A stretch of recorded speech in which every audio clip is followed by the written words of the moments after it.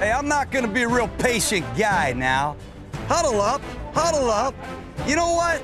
You're like my wife when you get in space. You just get lost. We're not posing for football cards now, offense. We're not posing for football cards. Let's play with some speed. Just get north and south. You're not Billy White Shoes Johnson. How stupid are we? Are you out of your mind? Are you out of your skull?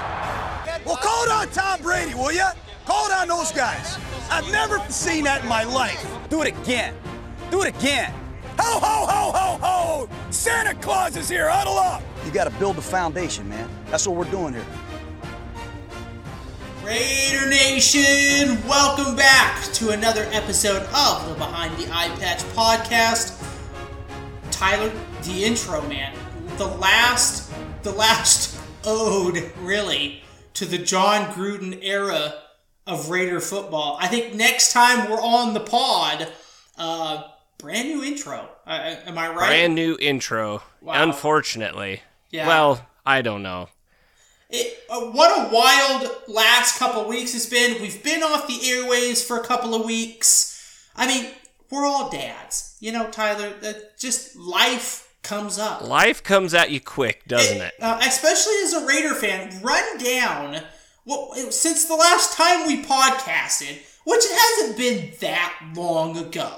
But in podcast years, it's been significant. What have we gone through since the last time we pleasured the airwaves? Holy Moses. Where do I begin, Micah? So, the last time we spoke, well, not the time that we spoke. We speak every day. But the last time that we pleasured the airwaves, we had just come off a loss to Justin Herbert and the Chargers. And that was a drubbing of the tune of 28-14.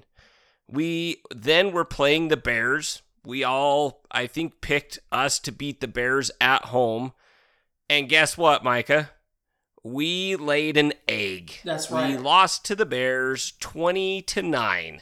And we made Justin Fields look like an all-pro quarterback. Looked like Lamar Jackson running around. Looked like, there. Yeah, we made him look better than Lamar Jackson because we kind of stopped Lamar Jackson. That's true. And then, Micah, you alluded to it earlier. We lost our head coach. We lost our head coach, John Gruden, who'd put together a pretty decent squad of players, I think, and had finally gotten the right defensive coordinator in the building. And we lost him because of an investigation into the Washington football team. Now, you tell me how that works out when nobody from Washington really gets punished and we lose our head coach. Yeah, I don't get that one. That's like 2 and 2 makes 8 there. Yes. And there were things said that shouldn't have been said. Yep. I'm not going to condone what he said. Yeah. But we lost our head coach, and we got in Rich Bisaccia, who I just pronounced it better than the beat writer who covers the Raiders when he Coach Bisaccia, it's Bisaccia. Bisaccia. Anyways, we got some dumb beat writers that are horrible. Anyways, I'm off the point. That's where we were, Micah. That's where we were when we last spoke. Wow. Now, we went after that. There's more. Wait, there's more. What we thought couldn't get any worse kind of did. Yes. And so we go in with Coach Rich Bisaccia. We get him his first win against the Denver Donkeys in Bronco country. Great win, by the way. Great win, 34-24. And really, they scored like a garbage time touchdown. It really shouldn't have even been that close. Yeah, it should have been a drubbing. It was a drubbing. So we beat them, and we think, you know what? Maybe Gruden was holding the offense back because Olsen called a good game, Carr called a good game. Yeah. We go into the Eagles and we find out, guess who's out for that game? None other than Darren Waller. Like literally the day before, all of a sudden. all of a sudden Waller is gone, and we're like, oh, fetch. Well, what's going on now? Yeah, because the Eagles had like the 14th ranked defense in the NFL. So I mean, they're not scrubs. It was like, okay, they're a solid defense, no doubt. Solid defense, and our offensive line manhandled those suckers. Yeah. James had a good day. Simpson had a good day. Colton Miller put up his typical numbers, and even Turnstile Parker wasn't too terrible, though he has given up 10 pressures, I think, in the past 2 games that he's played. So not real great on that front on the right side. But Leather Sandal looks like he's much better at the right guard position. And so we're kind of feeling good about ourselves. We get a I believe it 33-22 win over the Eagles. The defense looked good. Our offensive line looked good. Jacobs goes out with this mysterious injury, kind of right at halftime. Yeah. And it's allegedly his pectoralis muscle, his chest. And then he comes out with this cryptic Instagram post. It ain't my chest. I'm tired of explaining. And we're like, oh crap. Like, what is going on? We're going into our bye week. Can't we just get along? And that was our biggest worry, Micah, going into our bye week. Well, and it was exciting because like we have all these players, Mullins injured, all these players, it's like, let's get everybody healed up. I felt like the bye week came at the perfect time. Jacob's still ailing a little bit. Carr at one point got rolled up in a few games ago. I was like, sweet. Get everybody healed up, looking good. We had a few defensive tackles out. We're gonna be rocking and rolling. This is a good time. Let's get after it. 2 weeks from now, we're gonna be ready for the New York Football Giants. So in the Meadowlands, yes, we're gonna be ready. We're gonna be good. And then Monday morning, I'm still trying to process this, and it's still kind of raw. So bear with me. Henry Ruggs III, our leading wide receiver, our first-round draft pick in 2020, decides to drive impaired in his brand new 2020 Chevy Corvette. He's driving down Rainbow Boulevard in Las Vegas with a blood alcohol content of 0.161, a loaded gun underneath his front seat, and he goes and rear ends a lady driving 156 miles an hour, decelerating to 127 miles an hour when the airbags exploded, sending this lady's car over 500 feet down the road and his car also 500 feet down the road. The car's engulfed in flames. The lady and her dog die. The Raiders that night cut Henry Ruggs III, and here we sit, Micah. It's a Thursday night, and I'm still trying to process why that had to happen. Not just because of football, Micah. It's not a football thing at this point. It is why somebody with as much money, he could have bought an Uber, he could have bought a Lyft, he could have paid a taxi. He could have called Derek Carr at 3 a.m. and said, dude, I need a ride. He could have called anybody. The dude could have put out an Instagram post saying, yo, I need a ride home. Feeling buzzed. You know how and you'd had about 20,000 Raider fans in the Vegas area say, bro, where you at? Let me come pick you up. Absolutely. Yep. He sent a video to Carr and Renfro of his golf swing at Top Golf at midnight.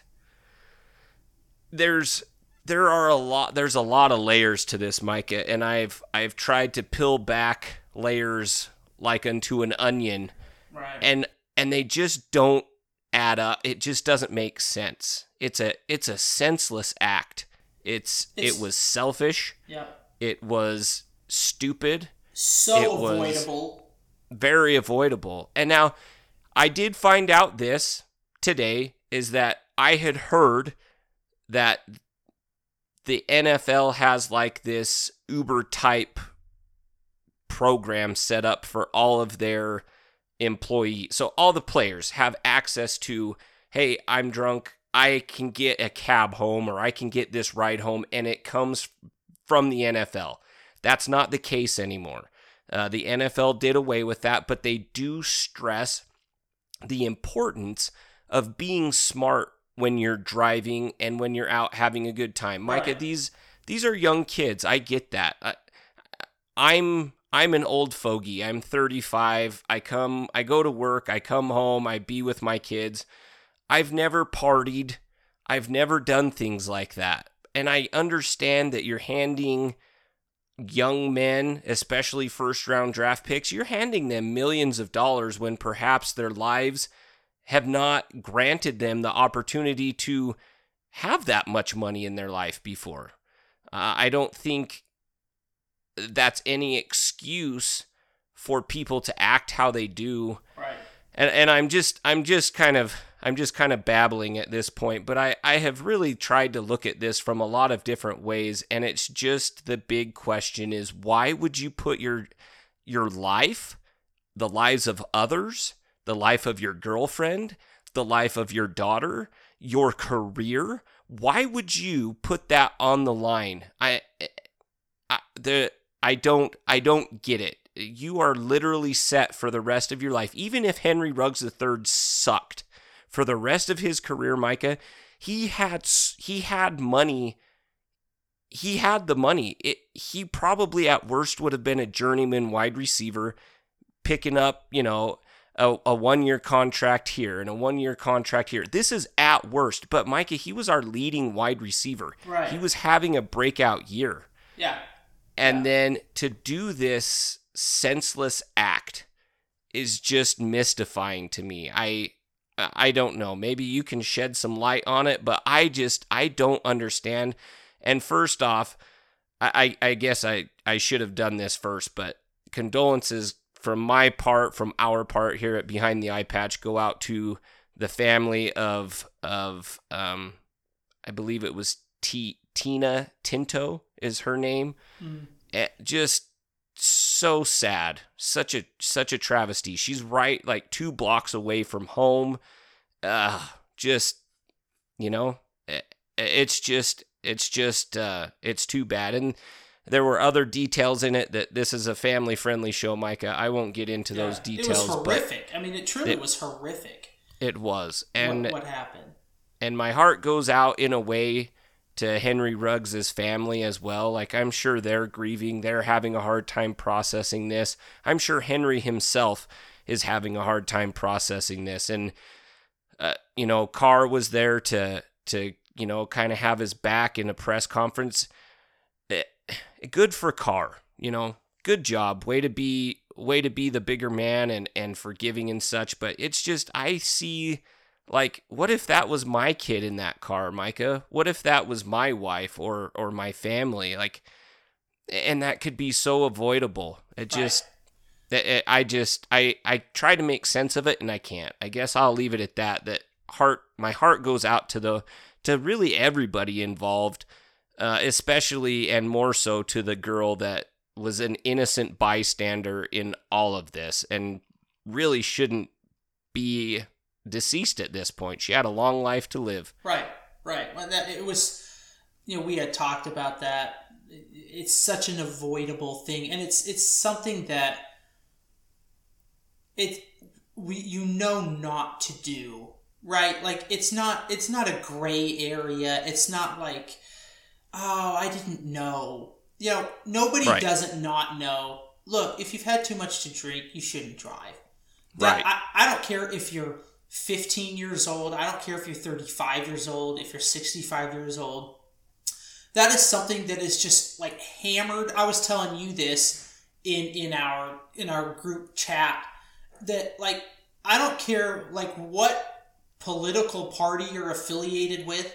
If there's one thing I think everybody could probably agree on, whether you're Democrat, Republican, Independent, whatever the heck else is out there, like, everybody could agree on you shouldn't drink and drive. Like, that would get a unanimous vote of approval from everybody. So this is something that's not, it's so obvious that you shouldn't do this. It's so like, well, no duh, that, and maybe that's why it happens. And because this happens every day. You know, this kind of thing happens every day, just not typically with high profile players like this. That, you know, people go, they get buzzed, they get drunk, they smoke too much, they drink too much, they do a little both, whatever.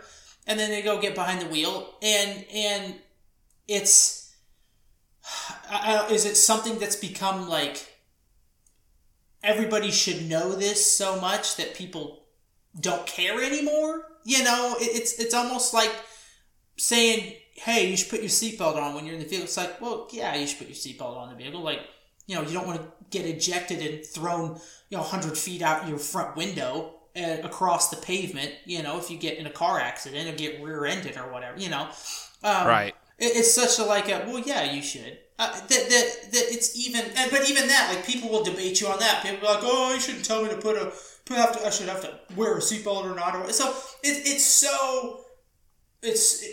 such something that everybody knows. Henry Ruggs knows better. I don't care what age, at 22 years old, he knows better than this. And now it is so sad because you have, like you were saying, could you imagine if that was like your daughter? I mean, stop for a minute and imagine if that was your wife, your daughter, your husband, your son, that had gotten hit and died senselessly, just trying to, from a son, like, go home or leave the house or whatever. Yeah, she had just dropped off her friend and was just going home. Yeah, and then for Ruggs' perspective, here's a guy who's just signed a multi-million-dollar contract, who's worked his whole life to get to this point. His whole life. High school, college, been to classes on time, kept his grades up, hit the weight room probably every day for the last 10 years of his life. Maybe 7 years of his life, 8 years of his life. Finally made it, and threw it all away on one decision. Literally, one decision has literally altered the course of his life forever. Because when you do and something... And not just his life, but the life of, of somebody else. That's not here anymore.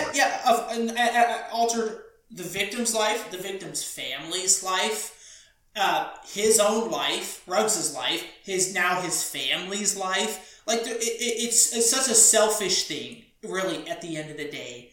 A selfish act to flirt with, in a sense, to try to think that you can get away with, or, oh, that's not going to happen to me, or whatever he was thinking, which I doubt he was doing much thinking at all at that point, with blood alcohol content that was twice the legal limit. And I guess therein lies the problem. And it's, look, I'm all for people having a good time. I'm all for people, however they want to enjoy that. I also have issue, though, with why we talked about this as well, Tyler. It's a game week. Why are you out till 3 o'clock in the morning? I thought, like professional athletes, I thought they had, strict, they'd be in bed by 10:30. They've got to get rest, to let their bodies heal. They've got to stay on a schedule because, these are well-oiled machines. And they have to be. That to me, that shocked me. It was like 3:23 in the morning. Or I'm like, what in the world are you doing out at that time? Why are you out, car at midnight? Not saying this is anybody else's fault, but if my teammates texted me at midnight during game week, say, hey, I'm out, I'd be like, what are you doing out? You need to go get rested up. We got practice this week. We got to start focusing up. We're 5-2. It's not, and I'm not trying to pin that on anybody, on Carr or Renfroe or anybody, but that shocked me, I guess, as somebody who isn't a professional athlete.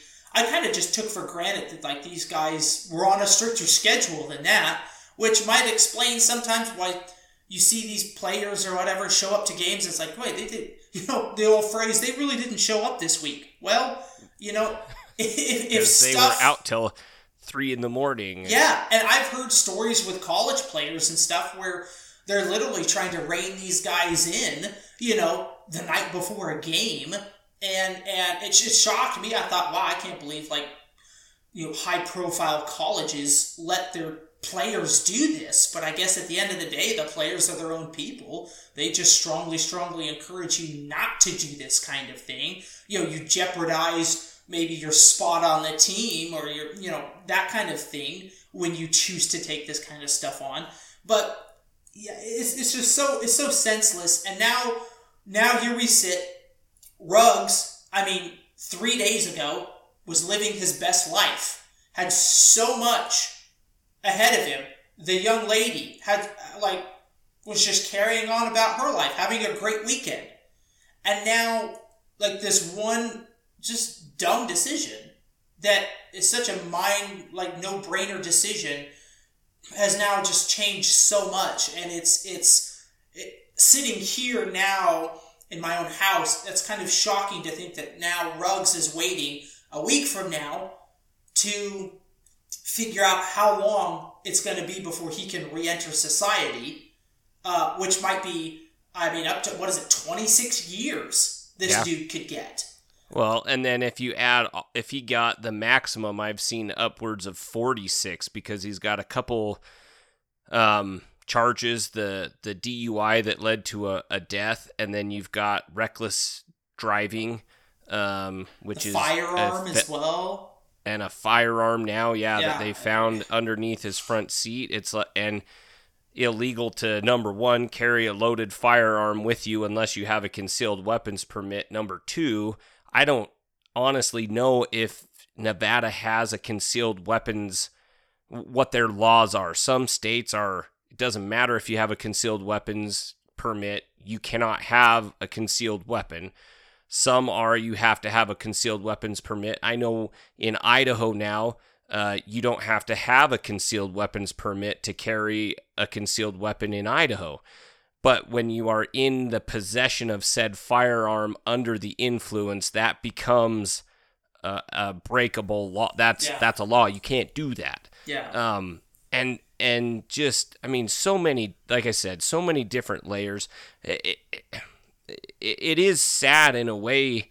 Like you mentioned this, that in one decision, he's been a good kid. There was people that know him. They're like, he doesn't do things like this. I watched the court proceedings.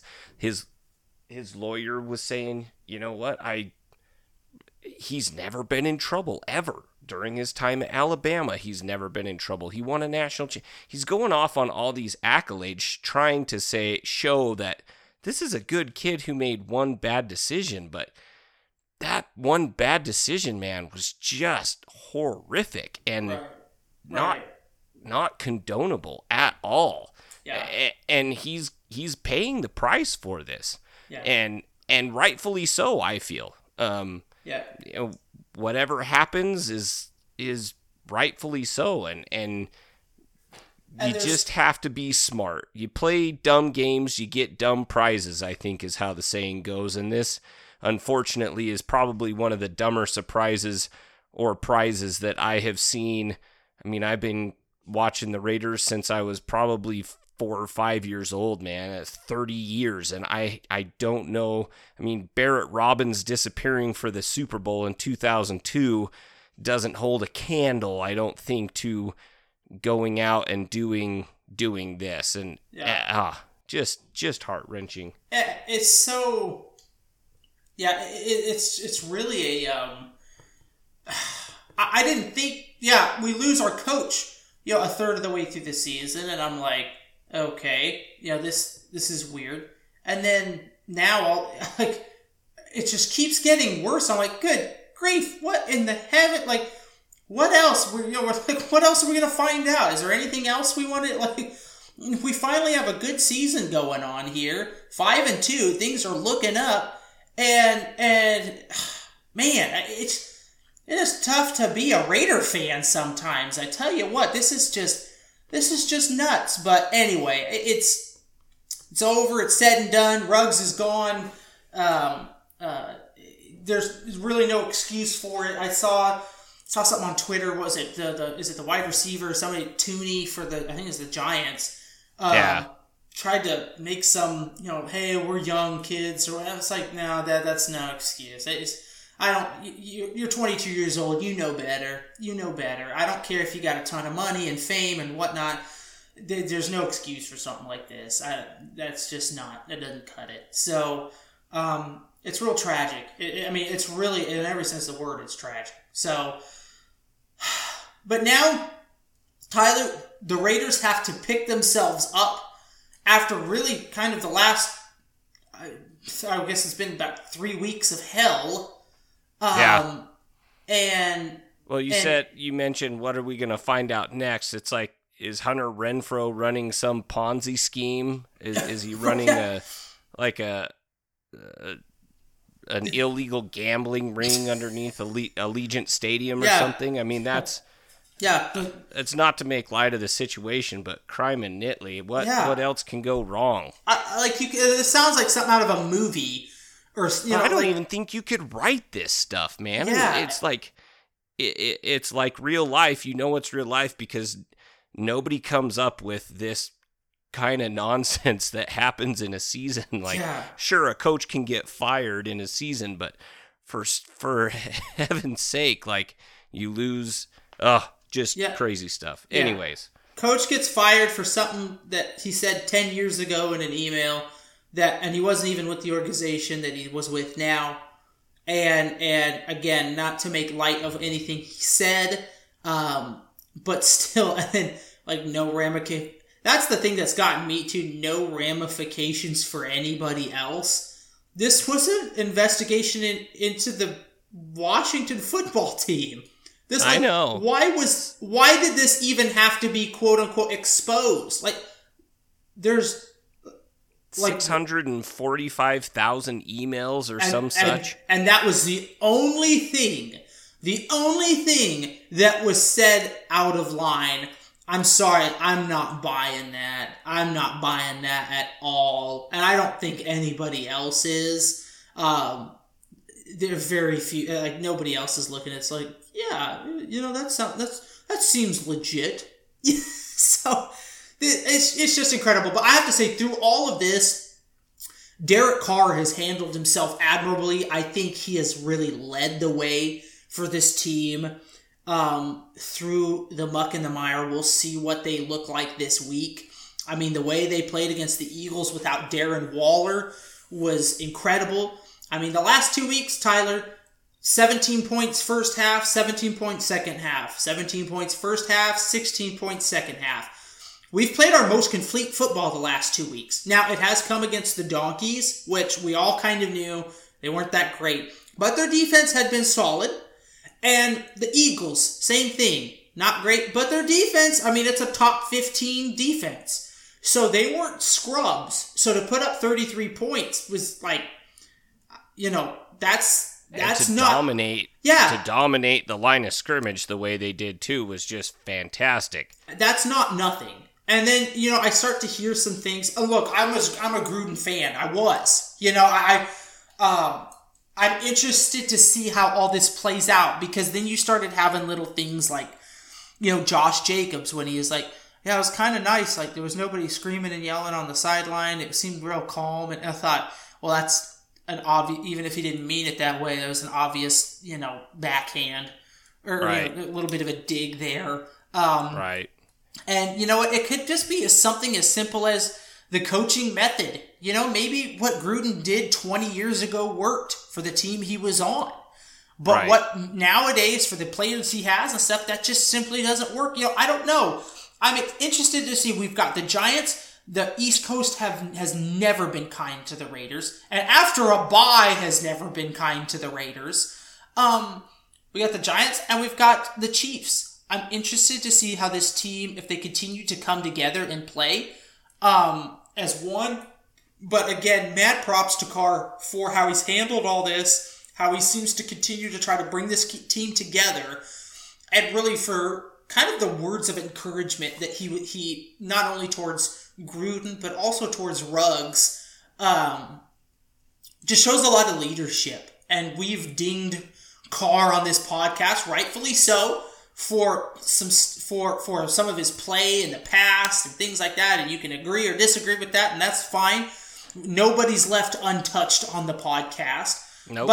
But I have to say, real proud of how he's handled this whole thing and how he's been playing this year. It's been lights out, and if he can continue to do that and continue to basically lead the offense, which will in turn lead the defense, this still has a chance.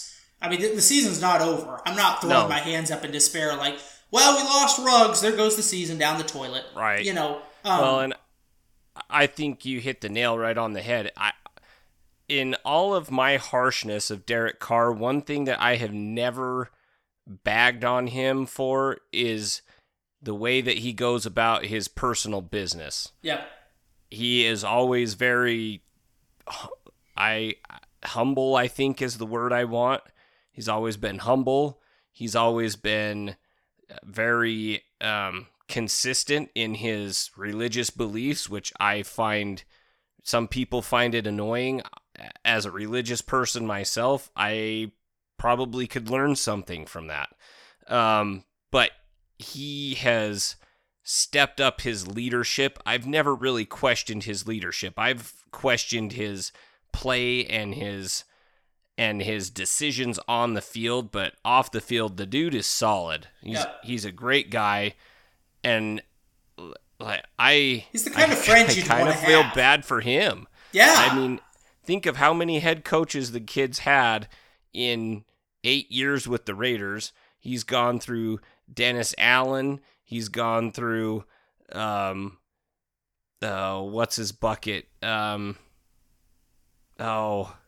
Anyway, he's gone through a bunch of Del Rio, Gruden. I think was Sperano. Oh, yeah, I think Sperano was in there at one point as well, and he's just he's lost teammates, traded. Khalil Mack's been traded. That was kind of a catastrophe. Yeah, it was. Antonio Brown was a catastrophe. Martavis Bryant didn't work out. Tyrell Williams didn't work out. And finally, it kind of seems like maybe this is the year where things start to work out. You lose your head coach. Now you've got Rich Bisaccia. And then you lose your number one target, maybe not number one, but leading wide receiver and a good friend. And he handles himself in a very good way. What else is going to wake up to and find, like I said, Hunter Renfrow running an illegal gambling ring or something. I mean, that's what's going to come out in 3 weeks. We need.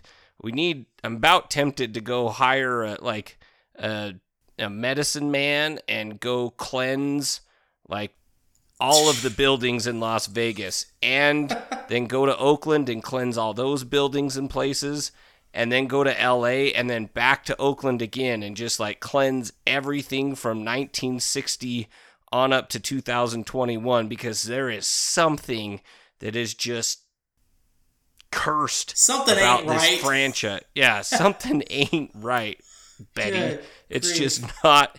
It's not right, and so yeah. I don't know if Allegiant Stadium is built on an ancient burial ground, or I mean, I don't know, but for crying out loud, it's just crazy, some of this stuff that happens to us as Raiders fans, and yet here we are, Micah. I'm still here. We're still here, and we're on top of the division still, Tyler.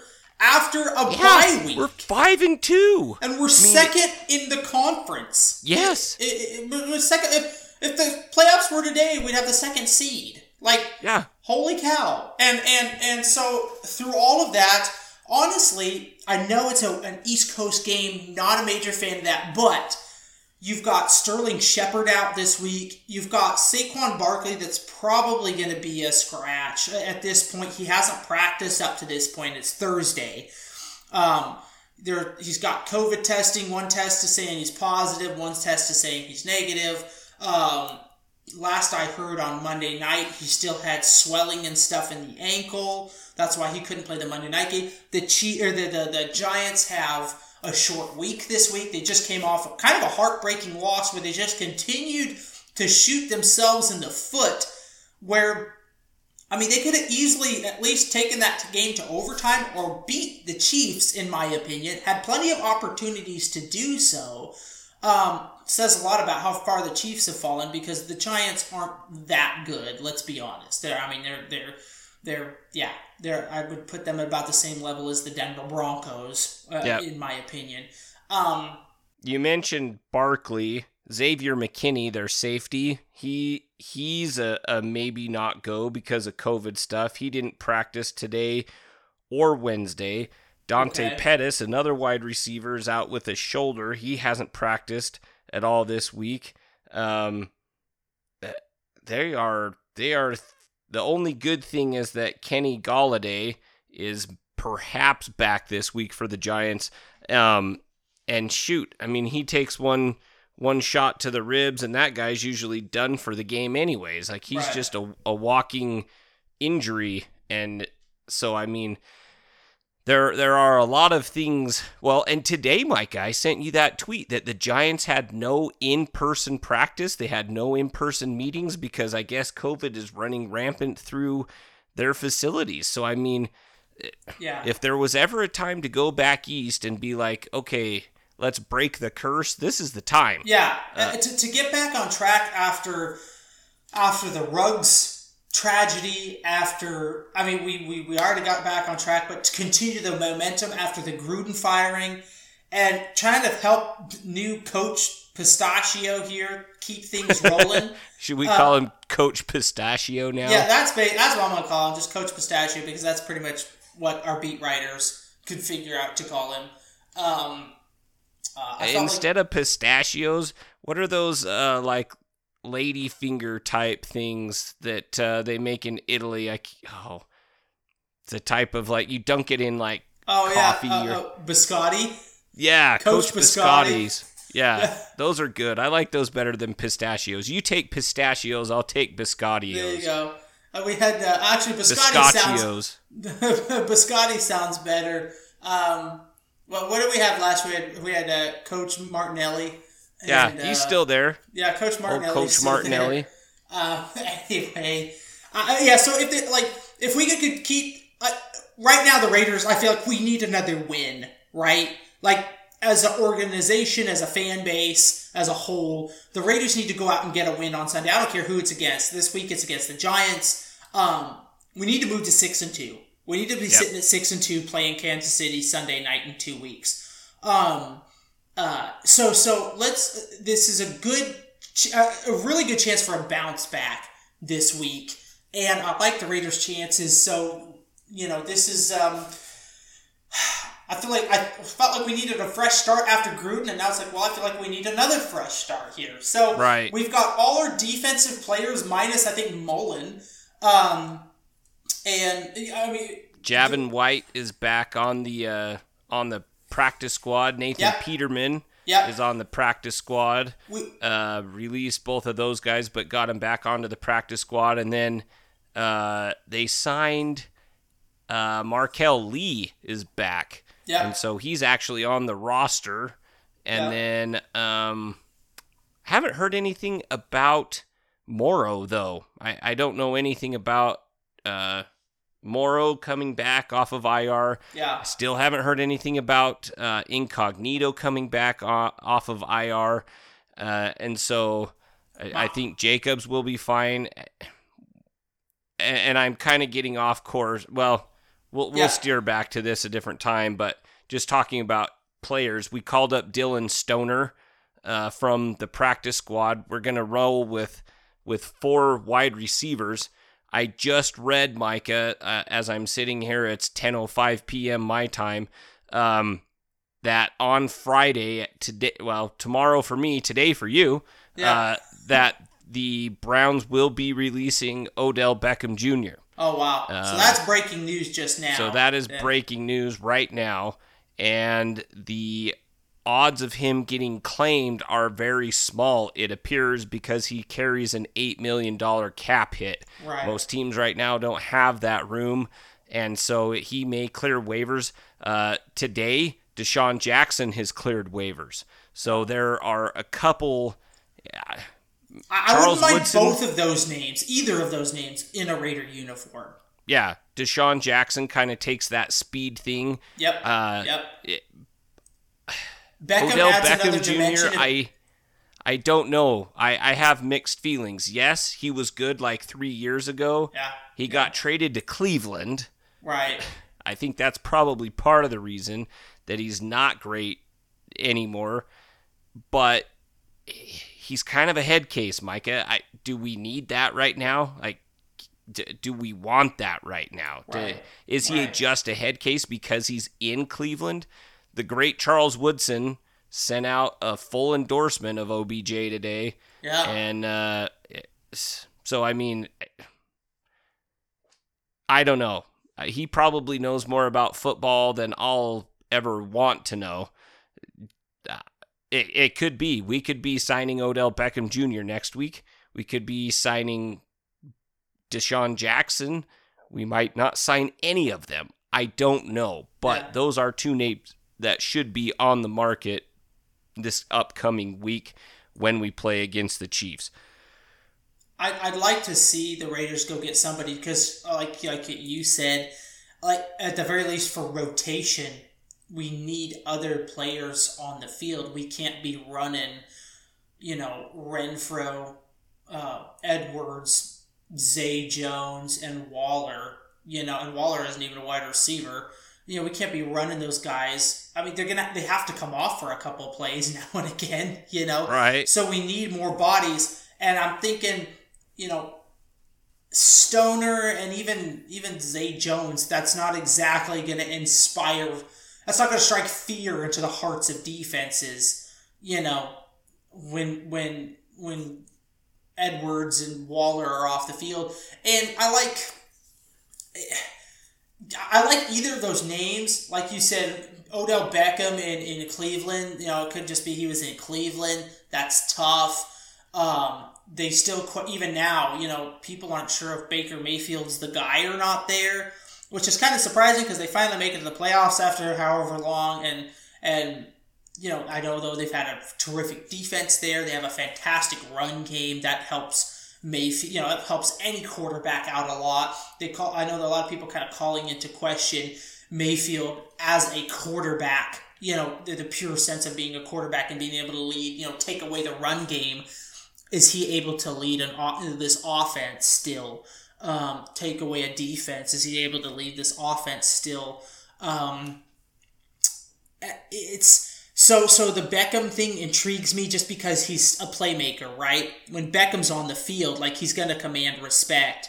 Same thing though with Deshaun Jackson. He's still, I think he showed it in a game or two this year.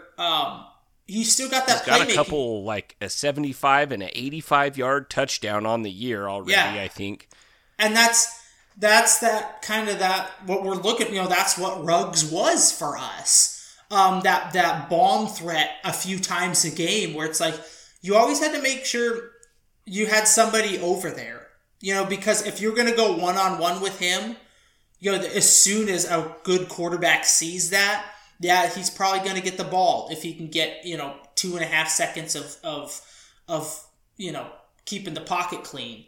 Right. And Jackson most of the time is going to burn just about any corner out there. So, I'd like either of those names. If this all hadn't gone down right before the trade deadline, I'd have been wondering what it would take to pry Aguilar.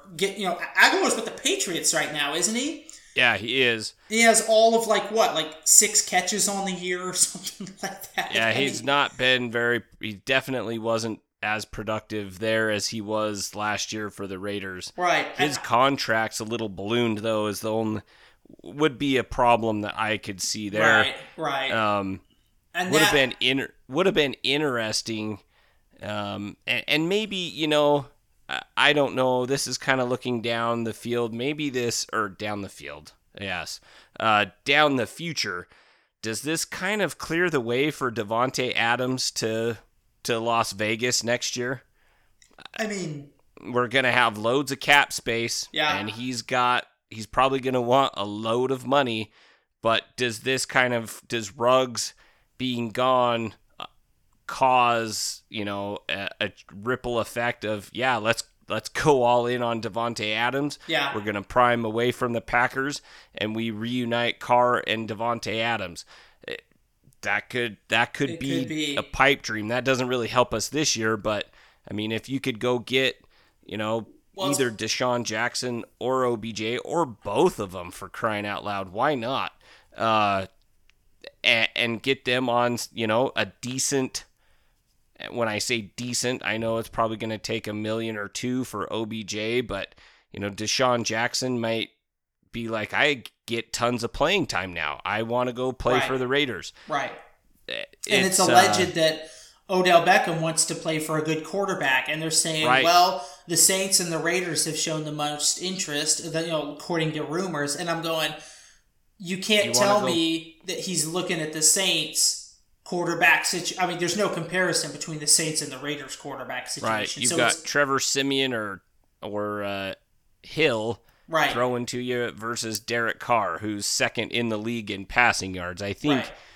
I would think I go there and if you want play playing with Carr. time and a team with a legit shot at the playoffs sitting right here right now.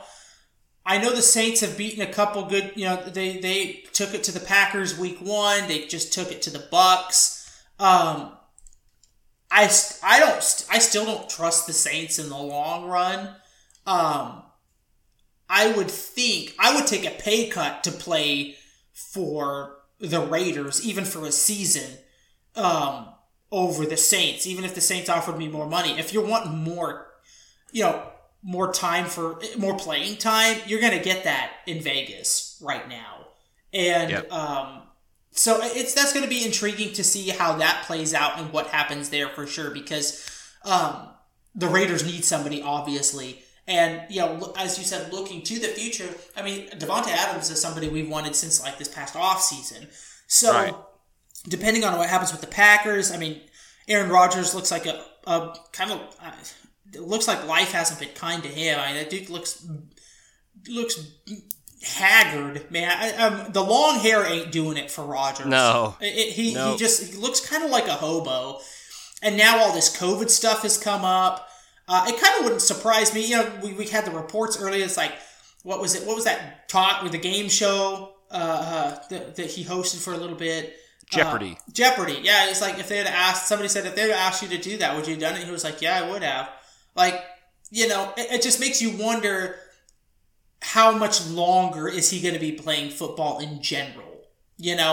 Depending on how the season goes. I mean, you've got, like I said, he's sitting out this week with the COVID thing, which is real unfortunate because I really wanted the Packers to beat the Chiefs, but that really hampers their chances there, even though the Chiefs' defense is just absolutely horrendous. So they might still win.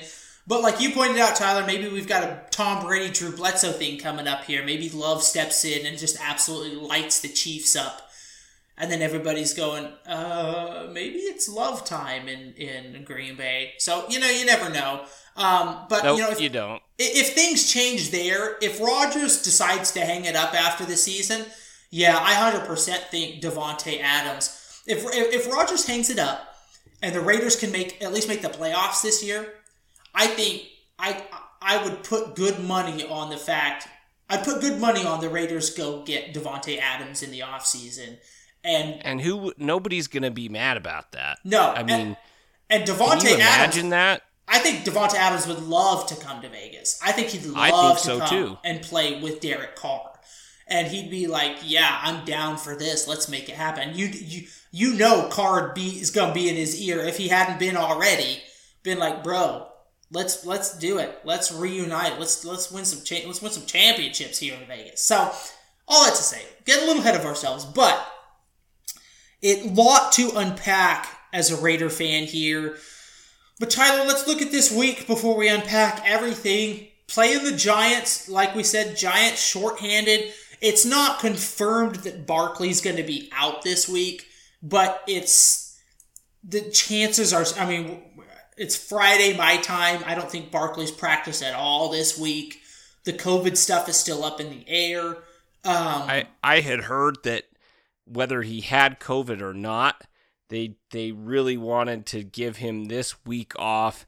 Give it their bye week starts after they play the Raiders on Sunday. Right. Give him that extra time to heal up and then give it a go again. But yeah. I mean, it wouldn't hurt my feelings if he's out. Wouldn't Right. hurt my feelings if Dante Pettis is out. If anybody else is out. At this point, I'm not feeling sorry for anybody ever, because we have put up with some really crappy stuff this year. Yeah. And 6-2 sounds real nice. From here on out, because after the Giants, man, we've got the Chiefs. That's not going to be a pushover game. It's not. The division games are always tough. You got the Chiefs. We've got, I think after that, wasn't that the Cowboys? Or do we have the Bengals, then the Cowboys? No, I think it's... the Bengals first. Okay, so it Bengals. goes Chiefs, Bengals, and then the Bengals are on Sunday. We play on Thursday. Yeah. So real short week for the Cowboys. Yeah. But I don't know if Prescott's back that week or not. We can cross our fingers that he's not, but my guess is in 2 weeks he probably will be. Yeah, that'd be my guess. He'd be back. So it's the next 3 games, like, we're going to need all the wins we can get, I feel like, because the Raiders are really going to be tested there for about 3 weeks in a row. Bengals, even though they just got off an embarrassing loss to the Jets, I think that was a little bit, they were looking over the fence towards, who would have been, I think they were going to play aren't they playing the Steelers next, I think? I don't remember. Anyway, the Bengals aren't a pushover, the Chiefs aren't a pushover, and the Cowboys certainly aren't a pushover, unless Prescott's out. But that Cowboys defense is still pretty dirty, and they've got plenty of playmakers at the wide receiver position with Judy and tight ends, and then you've just got Zeke Elliott. They're a good team. So how's this for foreshadowing? Talking about the schedule. So you got the Cowboys. After the Cowboys is Washington. Then you've got the Chiefs. Then guess who? Is it Denver? Nope. It's the Browns.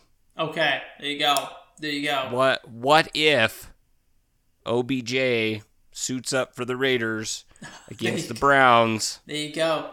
I'm just thinking outside. I'm thinking there. I'm stringing things along. I'm trying to use my brain power. I'm almost wondering if Odell Beckham wouldn't mind a little a chance at a little revenge this year against his former team. Get to play some of his own corners and, as we say, competitive advantage, Tyler. Yes, we do. We're going to start getting late into this. Dennis Allen term. It's about the only thing from Dennis Allen we like, but we do like it.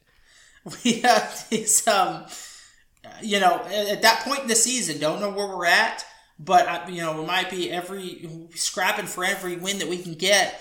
So that's why this week feels really important. We need to get to that 6-2 mark because, look, I'm a very optimistic Raider fan, but I don't go into the season going, yeah, it looks like a 17-0 season to me. I'm realistic. We're realistic here behind the eye patch. You've got to think over the next 3 weeks between Kansas City, between the Bengals, between the Cowboys. The Raiders are going to drop 1 or 2 of those games. It pains me to say it, but I don't like playing the Cowboys on a short week. The Cowboys, on Thanksgiving, traditionally, I remember, what was it? 4 or 5 years ago, we played the Cowboys on Thanksgiving, if I'm not mistaken, Tyler. Lost that game. And I think that was the one where we started off, the kickoff was fumbled, and the Raiders scored a touchdown. The Cowboys fumbled the opening kickoff, and then the Raiders got a touchdown. That was towards Christmas. Was that a Christmas game? I thought that was Thanksgiving. I thought that was a Thanksgiving game, and we started off red hot. Hey. I thought it was like 10-0 or something like that, and then the Cowboys started to march, and then we ended up just getting blown out. But all I'd say, I don't like a short week against the Cowboys. The Chiefs, for all their flaws, it's still the Chiefs, and the Bengals, they've got a good defense, and they got something good going there with Joe Burrow. So like I said, I don't expect us. We win all 3 of those games. I mean, we're pretty much in the playoffs at that point. But you got to think we drop 1 or 2. Hopefully not all 3.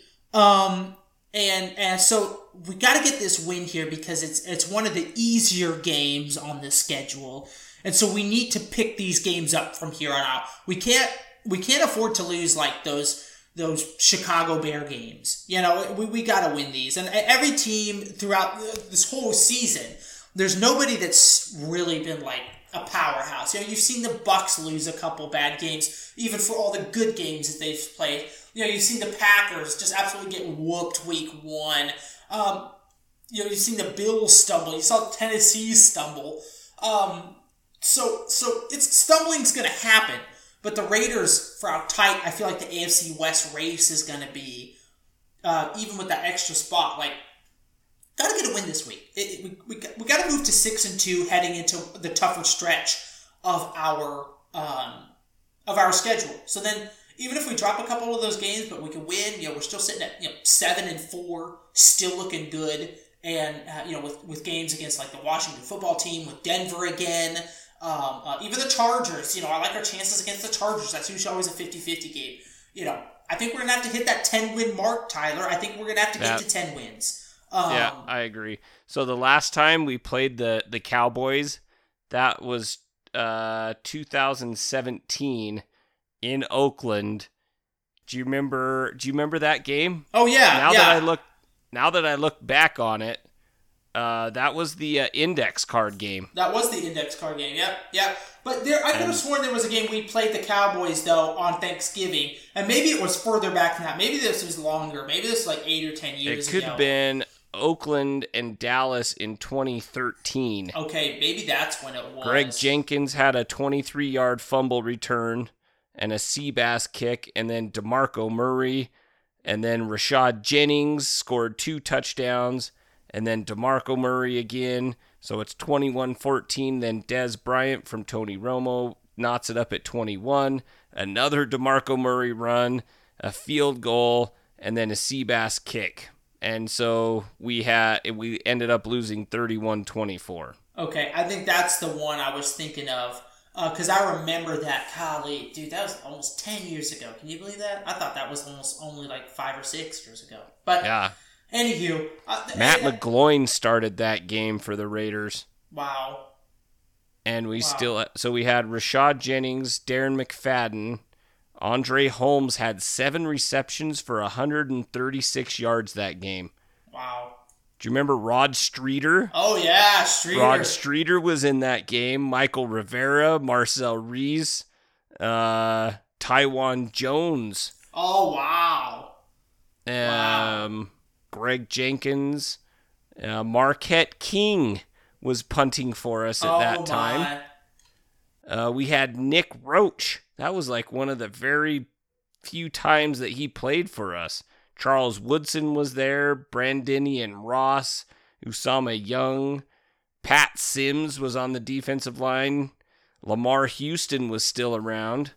So, you know, one of the things, I was looking at the Giants game. I watched the Giants and the Chiefs game, and the Giants kind of reminded me of an old Raiders team. Well, not so old, but a lot of stupid mistakes.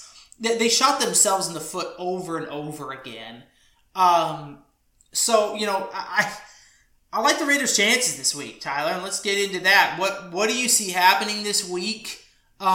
Short week for the Giants, coming off a bye for the Raiders, but historically the Raiders are very bad off of bye weeks. Give me a score prediction. Tell me how you think this thing goes down. Oh, man. I'm hoping with the whole Ruggs tragedy happening early enough in the week that by Sunday, these guys have their heads into the game. I do not envy anybody on the Raiders right now. This has got to be so difficult for all of them to lose a family member is what the coaching staff has said today in pressers is they're like a family, and I get that. Yeah. But I do think that with Carr,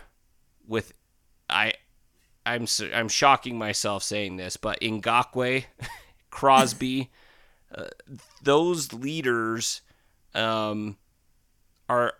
Zay Jones, I think, is probably stepping up and being like, look, guys, we still have, like they said when they lost Gruden, all of their goals are in front of them. I do think that the Giants come out, and I think that they play hard for about 3 quarters. And then I think at the end, the Raiders are going to just be like, time to put the pedal to the metal. I'm going to say that the Raiders are going to we're going to do, let's go 24-14, I think is what 24-17. Raiders win by a touchdown. I told you and Birch Raiders by 50, right? Yeah. So we'll go with 50-0, 50 burger. I was just looking at Daniel Jones, been sacked 17 times so far this season, averaging over 2 times a game. And they seem to kind of come in batches. Like they like games where he's getting sacked like 3 or 4 times a game, and then he'll have like no sacks. Which bodes well for our defensive line, who likes to get after the quarterback and pressure, and I don't think Daniel Jones does particularly well under pressure. One thing the Raiders are going to have to watch out for, he likes to take off and run, and he can. So they're going to have to contain him in the pocket. Down Sterling Shepard, down, Barkley, assuming that's a big blow for that. An offense that is already not great, Tyler. In rushing yards, they're they're 29th in the league right now, averaging like 89 or like 85 rushing yards a game or something like that. So not a massive, and I know a lot of that has to do with Barkley not being healthy, but I think that between the 17 sacks and being 29th in the league in rushing also says something about the offensive line play of the Giants.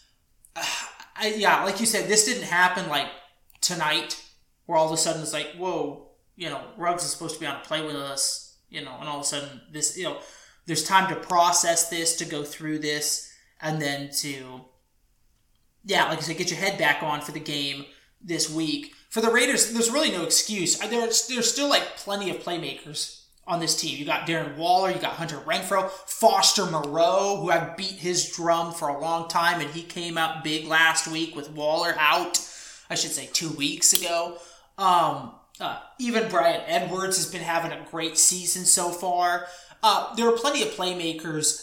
Kenyon Drake, we've started to use him the past couple weeks. Boy, has that been fun to watch. Isn't that nice to you pay somebody and then you actually use them? That's them, really nice. And then they start doing what you were hoping they would do, becoming like that juggernaut on your offense. And it's like, whoa.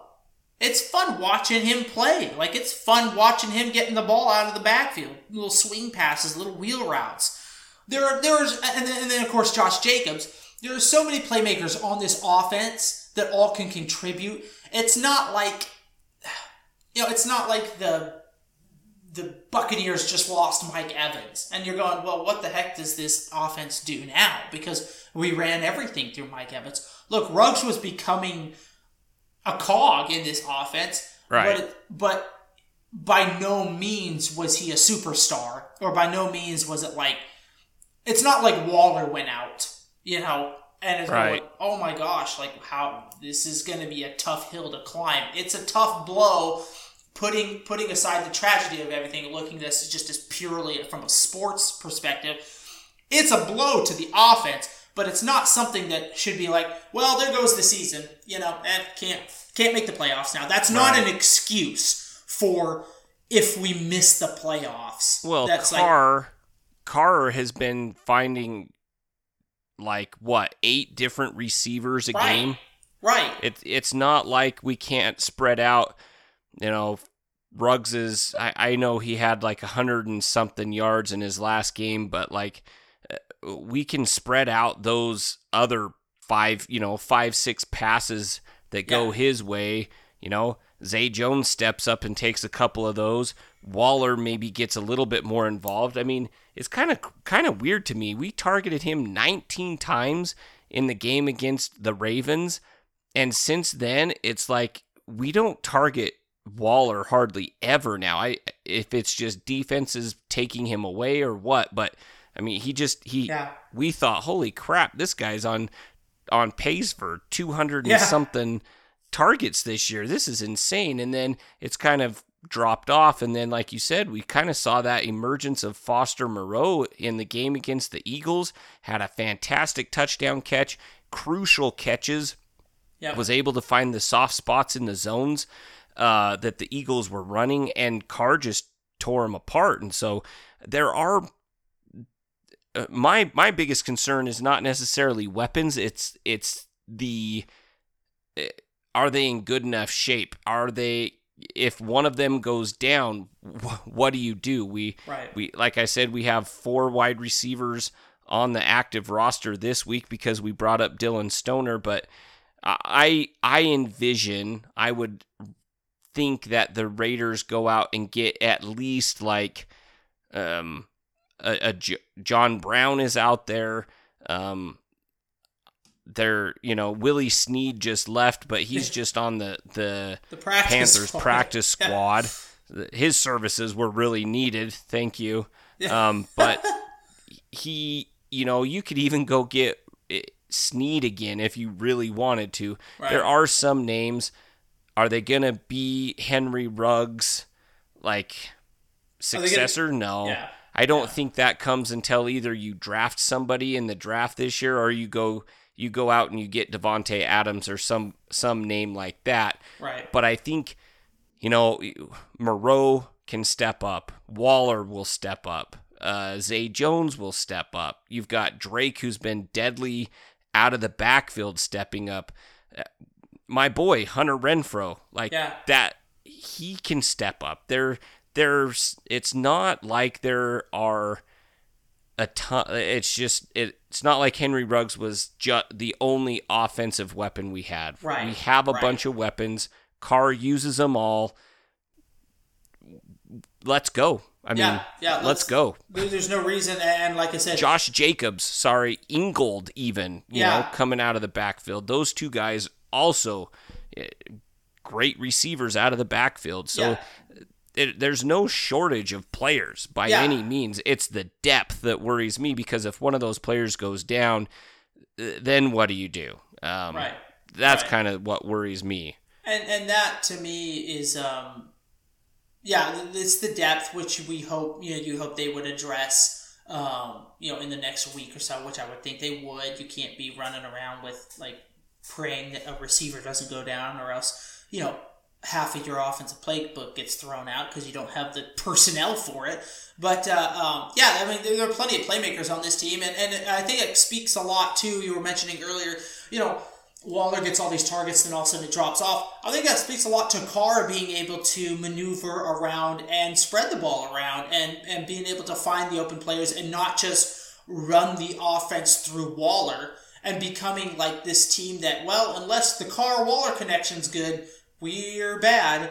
That's never a recipe for success. You might get away with, a handful of games every year where Waller's going to light the opposing defense up, and that's fine. You would hope that's what you want out of a superstar anybody, superstar tight end, superstar wide receiver. But for a team to be successful, you've got to have at least one or two other playmakers, and I think the Raiders do.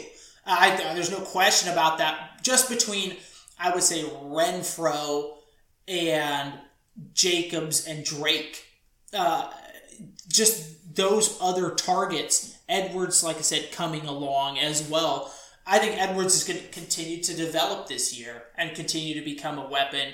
Like I said, if anything, everybody's going to see their targets increase. And again, not an excuse for the Raiders losing Ruggs.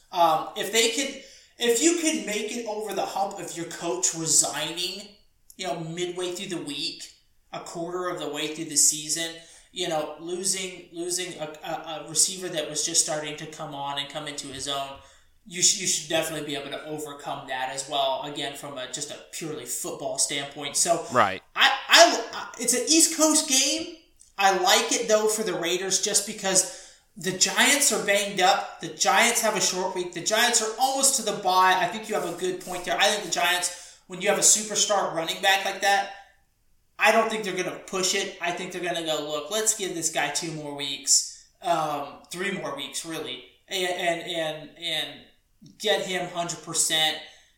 Giants, what do they sit at right now? Aren't they like 2-5 right now? 2-6. 2-6. Yeah, they're 2-6, 4th in the East.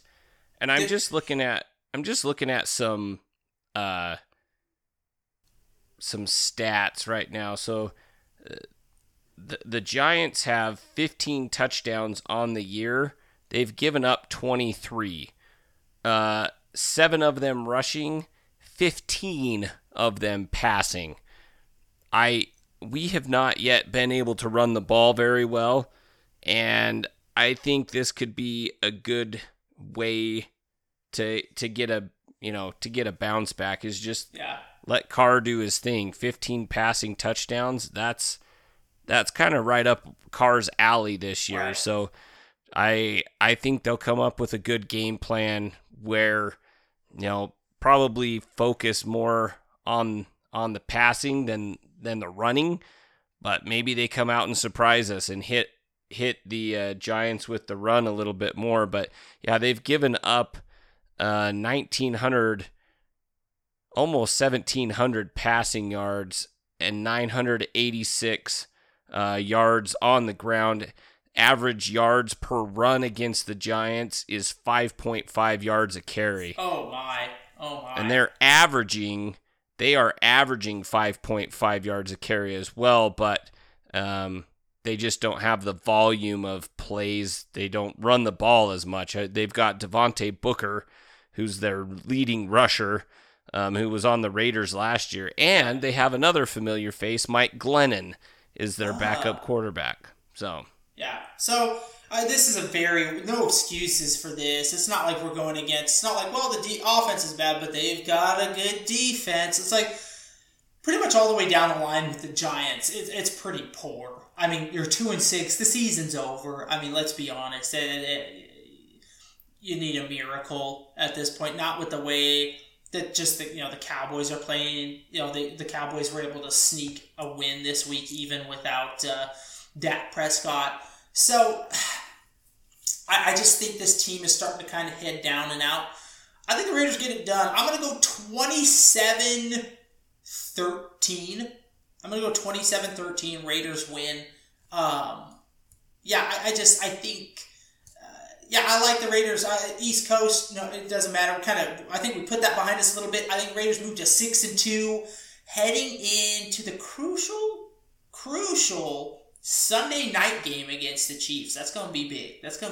So, we've talked about hopefully so nothing much. Crazy happens before we play the Chiefs. Oh my goodness. Yeah, hopefully, the NFL doesn't decide to do any other BS, Oh, by the way, we found that Carr, when he was 8 and on Twitter, he sent this message that we thought everybody would like to see in our investigation. Twitter wasn't even around back then, So anyway. Oh, we meant Facebook. I'm not real sure that Carr had Facebook at 8 years old either. MySpace then. I think MySpace. My bad. Oh yes, MySpace. Oh gosh. Tyler, I've thought a lot about this, and I'm gonna hit you with this before we shut up here and let people get about their business. There have been a lot of teams just kind of looking through. It's been a weird year. Not a weird year. It's been a fun year in the NFL just because, it's been unpredictable. We've seen a lot of upsets. We've seen, these teams taking it to other teams, and then also these teams you think are invincible, also dropping the ball. Give me a team right now that has a winning record, but you think isn't as good as their record shows. Almost like the Denver Broncos of a few weeks ago. 3-0, and we're reading articles, the Broncos are for real. The Raiders, I don't know, they have a lot to prove. Yeah, I'm like, We just beat the Ravens and the Steelers. What are you talking about? They're like, I don't know about that. Like, we all saw that coming from a mile off. The Broncos have lost, what, 4? They just won last week. But up to that point, they lost 4 in a row. Yeah, 4-4. Give me a team with a winning record that you think is actually that is going to end the season poorly. That's not going to make a team right now that might be projected to get into the playoffs that you think by the end of the year, I don't think they're making it in. That's a good question. You know what mine was? Can I give you mine? Yeah, absolutely. Because I'm looking at standings right now. This might shock some people, but I don't think they're as good as their record shows. And I don't know why. Call it a gut, call it a hunch feeling. I've seen some of their wins and losses, and I'm not impressed. They did beat us. I'm going to go with the LA Chargers, Tyler. There's just something about them. I'm not sold. It would not surprise me at all if they go down to Philadelphia and lose again this week. They're 4-3. Everybody thinks that Herbert is like the next, John Elway or Joe Montana. And while I do believe Herbert's a good quarterback, I'm not sold that this year the Chargers are going to go 12-5 and win the division. And, the odds makers have them as, one of the teams that's going to win the AFC West. Even though the Raiders are at 5-2, the Raiders still only have in their opinion, 20% chance to win the West. And I don't know. The Chargers started off too hot. I've watched enough NFL football over the past 20 years of life, of watching the NFL. There's just something I wouldn't count my chickens there yet. I'm going, this team, I could see the Chargers ending like 8-8 or 9-7 this year. And missing out on the playoffs. That's my team. I'm going with the hunch. I don't believe the Chargers are as good as everybody is hyping them up to be. I don't know if this fits or not, but and it's really hard for me to see somebody other than the Titans winning the AFC South because they've got the Colts, they've got the Jags, and you've got the Texans. The Jags and Texans are a combined 2-13. Oh my heavens. You add the Colts onto that. They just beat the Jets tonight. They're 4-5. The Titans are 6-2. But Micah, they just lost per arguably the best running back in the NFL maybe over the past 2-3 years. Derrick Henry is probably done for the season. They brought in Adrian Peterson. Running is a big part of their identity. My question is, can they continue to do what they want to do and run the ball and play tough defense? Are they going to have to rely on Tannehill to throw the ball? I don't think I can meet all the criteria that you want me to meet of them like being projected to be in the playoffs and then falling out. I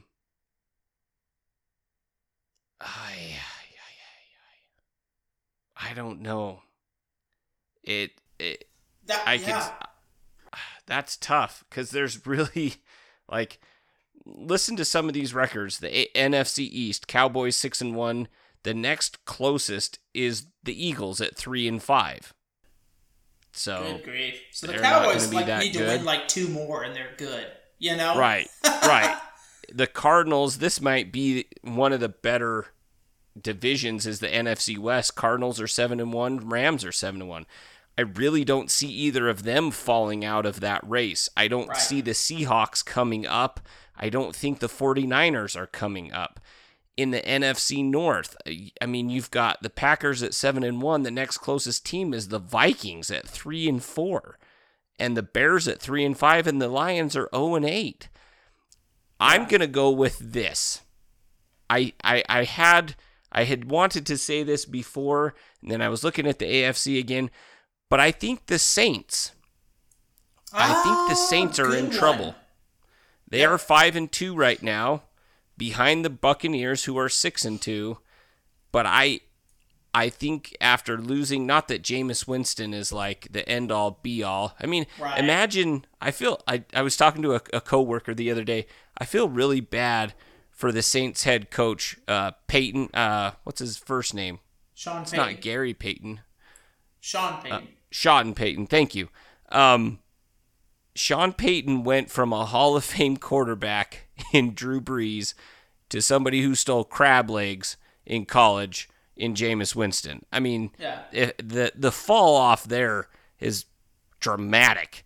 Yeah. But now you go from Jameis Winston to Simeon, Trevor Simeon, and perhaps Hill, Taysom Hill comes in and plays a little bit at quarterback, but my goodness, like that's even Jameis is not coming back. I'm thinking that these guys are gonna slide. The Saints will probably slide unless Kamara just gets like 50 touches a game. That's maybe the only way that they win. But I'm gonna go. I think that meets all of your criteria. They may fall out of the playoff race.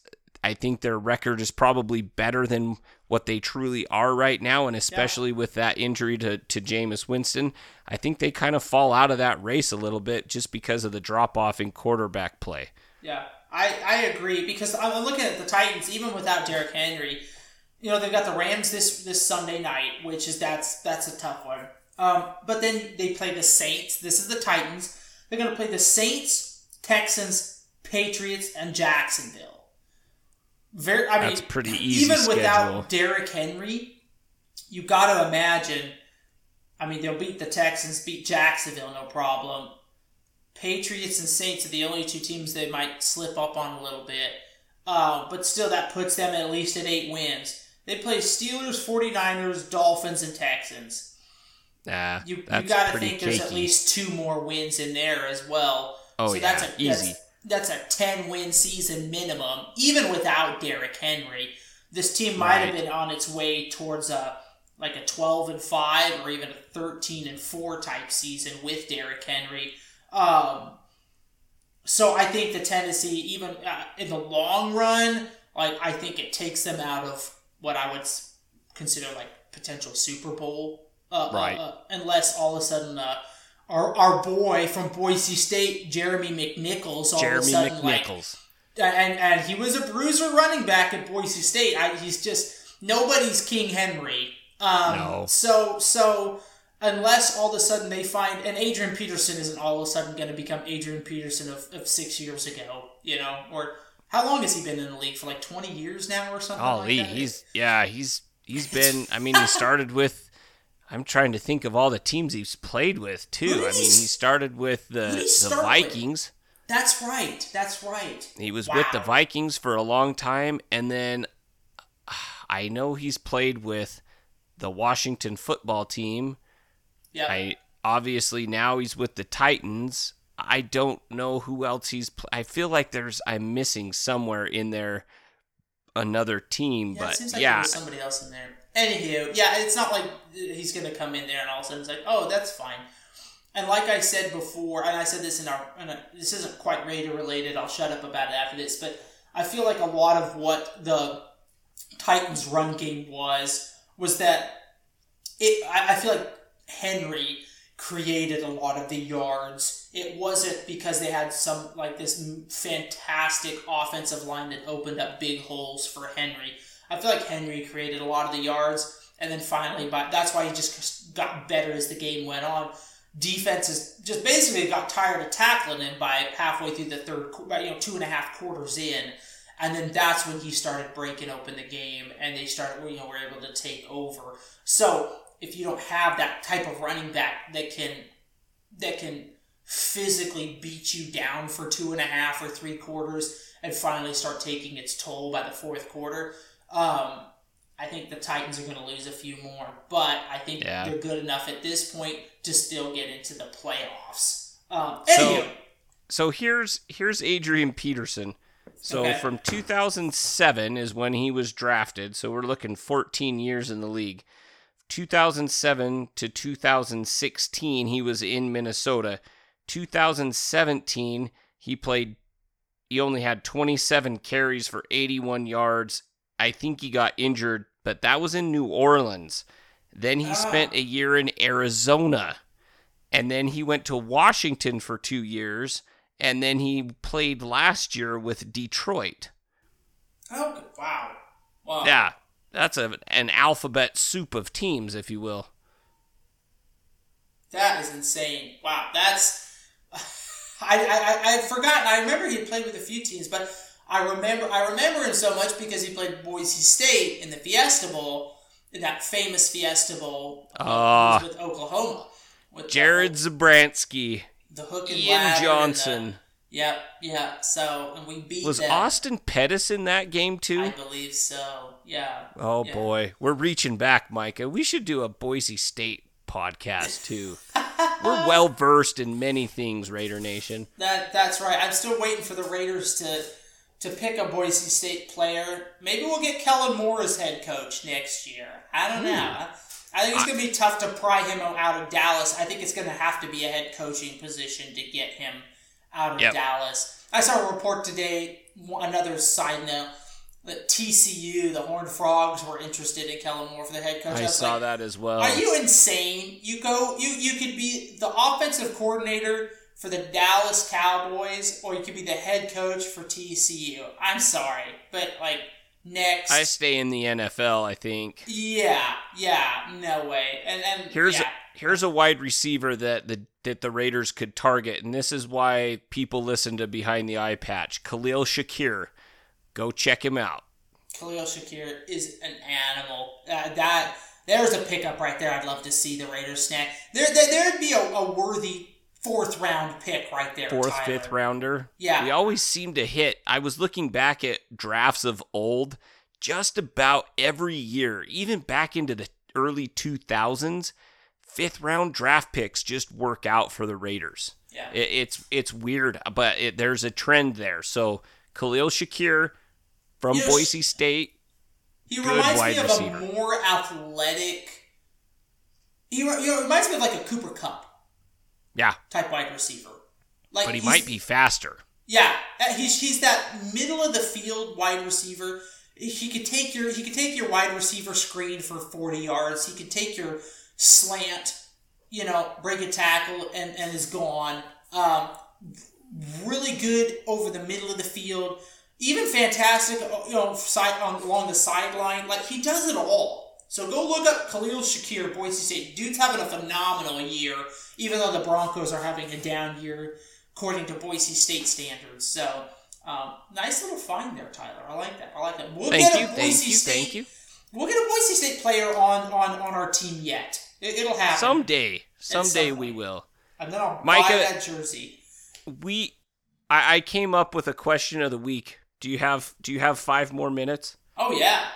Okay, so I was in my office today at work, and I had this thought occur to me.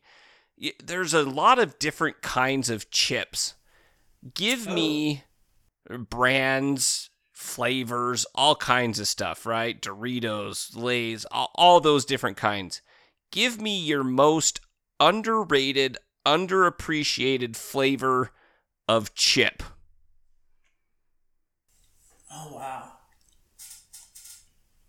That's a good one that you like at a party and you're like, oh my gosh, why aren't people opening this bag of chips? That is so underrated. Okay, I've got 2 potentially. I'm gonna hit you with the first one. All right. Because I don't know if it's underrated or not. You tell me. I feel like salt and vinegar chips are underrated in my opinion. I agree. I like salt and vinegar chips, but they are very underappreciated, I think. It's more for a refined palate, if you will. And I feel like when you buy chips for a party, you're going to get barbecue chips. You're going to get original Lay's. You're going to get what was I thinking? A barbecue, even like a cheddar or a sour cream type chip. There are 2. I'm gonna throw in one more bonus. I feel like the salt. I'll take a salt and vinegar over all of those chips most any day. But it's oftentimes what I'm feeling. I'm gonna also throw in the dill pickle chip. The dill pickle chip. I am a massive fan of the dill pickle chip, and That's not one that people are going to buy and bring to a party. There are a select few out there that would buy that and bring it to a party, and there'd be even a selecter few that would actually eat it at a party. And I feel like when all the bags of chips are eaten, the dill pickle and the salt and vinegar are going to be some of the last that are still there, which is just a shame, but it also means more for me. So there you go. Amen. The reason there was just this bag of Lay's barbecue chips in my office, and I opened up this bag of Lay's barbecue chips, and I was like, man, like that's not a chip that I go for at a party. Usually it's like the Doritos. I'm a fan of Doritos, whether it's nacho cheese or, you know, the spicy chili or even just the cooler ranch or whatever. I'm kind of more of like a tortilla chippy guy. But I opened up, like, I couldn't stop eating those barbecue chips. And a lot of times the barbecue chips are ones that are left on the table at the end of the party too, along with the salt and vinegars. It's like people just don't appreciate the smoky kind of almost sweet flavor that comes from the barbecue chip, like a really nice kettle cooked, even just a Lay's regular cooked barbecue chip. I felt like, man, that is really underrated, because a lot of times they're left on the table, or people are just like, oh, it's just barbecue. But right, it's kind of plain. It's like, everybody sees barbecue. You know? But that just, I don't know, maybe it was just me today, maybe it was just something in the air, but I thought, man, that barbecue chip was super underrated, because people just kind of leave it there. It's just like it's barbecue, but it was good. And I was really, as you can tell, I was quite excited about this bag of stupid barbecue chips. Now, here's a deeper question, if we can dive in a little deeper here, which you always get at Behind the Eye Patch podcast. We always like to go deeper than most. Do you go kettle cooked or regular? Do you have a preference? Because that's... To me, I like kettle cooked. I like that extra crunchiness. Yeah. If I have a regular versus a kettle, I'm gonna choose a kettle. I just like that extra crunch. I really do. Yeah, a regular chip is fine, but it's quite light and airy. When you have a kettle cooked chip, it's got like some backbone to it. You know, it's hearty. Yeah, it's a hearty chip. If a chip can be hearty, and a kettle cooked chip, it just packs more punch. And so, I'm a kettle-cooked chip fan myself, personally. So, there you go. Also, my runner-up, since you got two. I want to hear a second. Salsa Verde chips. Oh, yes. From Tostitos. They're a corn chip base. They're not a potato chip, but they are a corn chip-based chip. That's fair. Man. A nice salsa verde flavor. You can hit hints of onion, hints of green chili, hints of tomato. It's a party. It's a fiesta en la boca. That means a party in the mouth. That's what it is. It's just a real treat. That's a really underrated chip, I feel like, too, because I've never see those at a party. It's all, unless it's you, me, and Birch hanging out. Right. Like, those just aren't on the menu. I feel like the three chips that you'll always see at every party, I'm going to go regular Lay's, or just original anything. Original Ruffles. Or like Ruffles, Lay's, or just something salty. Yeah. I'm also going to go Cheetos. I feel like a lot of people bring Cheetos. And then Doritos. I think a lot of people get Doritos. Just the regular nacho Doritos. Or even like a Cool Ranch. Both are... And nothing against any of those chips. All solid chips in their way. I'll eat them all. But yeah, I like to go for something a little different. Now, have you tried the Southern Barbecue Heat Lay's?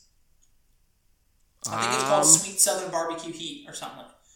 Yeah. I don't know. I honestly don't think I have. Now there's a chip right there that'll make a man out of you. I am Are they a massive hot? fan. They've got some kick to it, but it's not enough kick where you're like, ugh.